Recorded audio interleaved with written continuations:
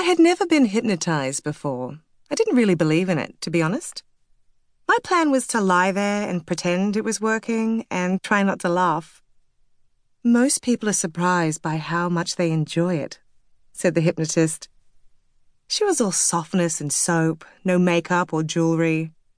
Her skin had a polished, translucent look, as if she only ever bathed in mountain streams.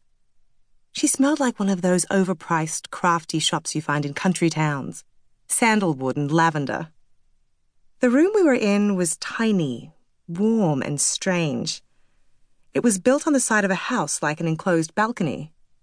The carpet was musty with faded pink roses, but the windows were modern, floor-to-ceiling panels of glass like those in an atrium. The room was flooded with light. As I walked in, the light seemed to whoosh through my head like a brisk breeze, and I could smell old books and the sea. We stood together, the hypnotist and me, our faces close to the windows. When you stood that close, you couldn't see the sand below, just the sea, a sheet of flattened, shiny tin that stretched out to the pale blue line of the horizon. I feel like I'm at the helm of a boat, I said to the hypnotist, who seemed excessively delighted by this comment and said that it was exactly how she always felt, her eyes round and shiny, like a children's entertainer. We sat down opposite each other. My chair was a soft, green leather recliner. The hypnotist's chair was a striped red and cream winged armchair. There was a low coffee table in between the chairs with a box of tissues. Some people must cry, sobbing away about their past lives as starving peasants. A jug of ice water with 2 perfectly round slices of lemon floating on top, 2 tall water glasses, a small silver bowl of shiny wrapped chocolates, and a flat tray filled with tiny coloured glass marbles.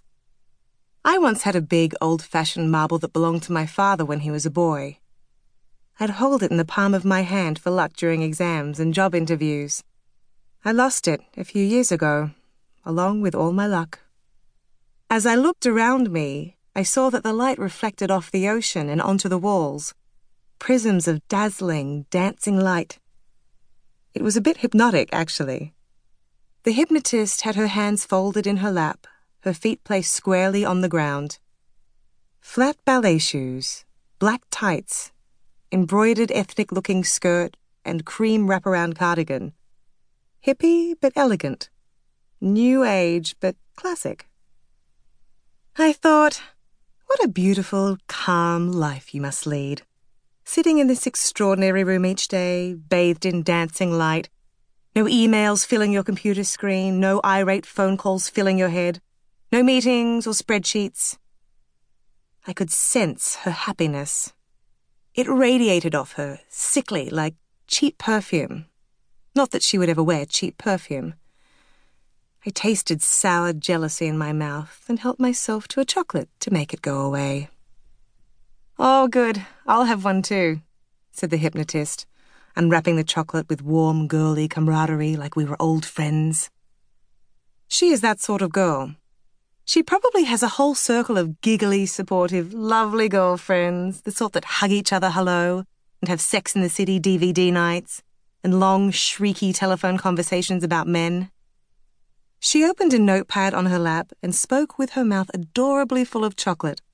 She said, "Now, before we do anything, I'm going to ask you a few questions."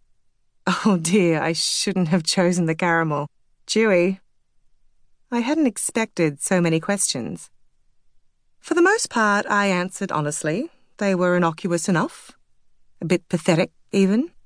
What do you do for a living? What do you do to relax? What's your favourite food? Finally, the hypnotist sat back in her armchair, smiled, and said, "And tell me, why are you here today?" Of course, my answer to that one wasn't 100% truthful.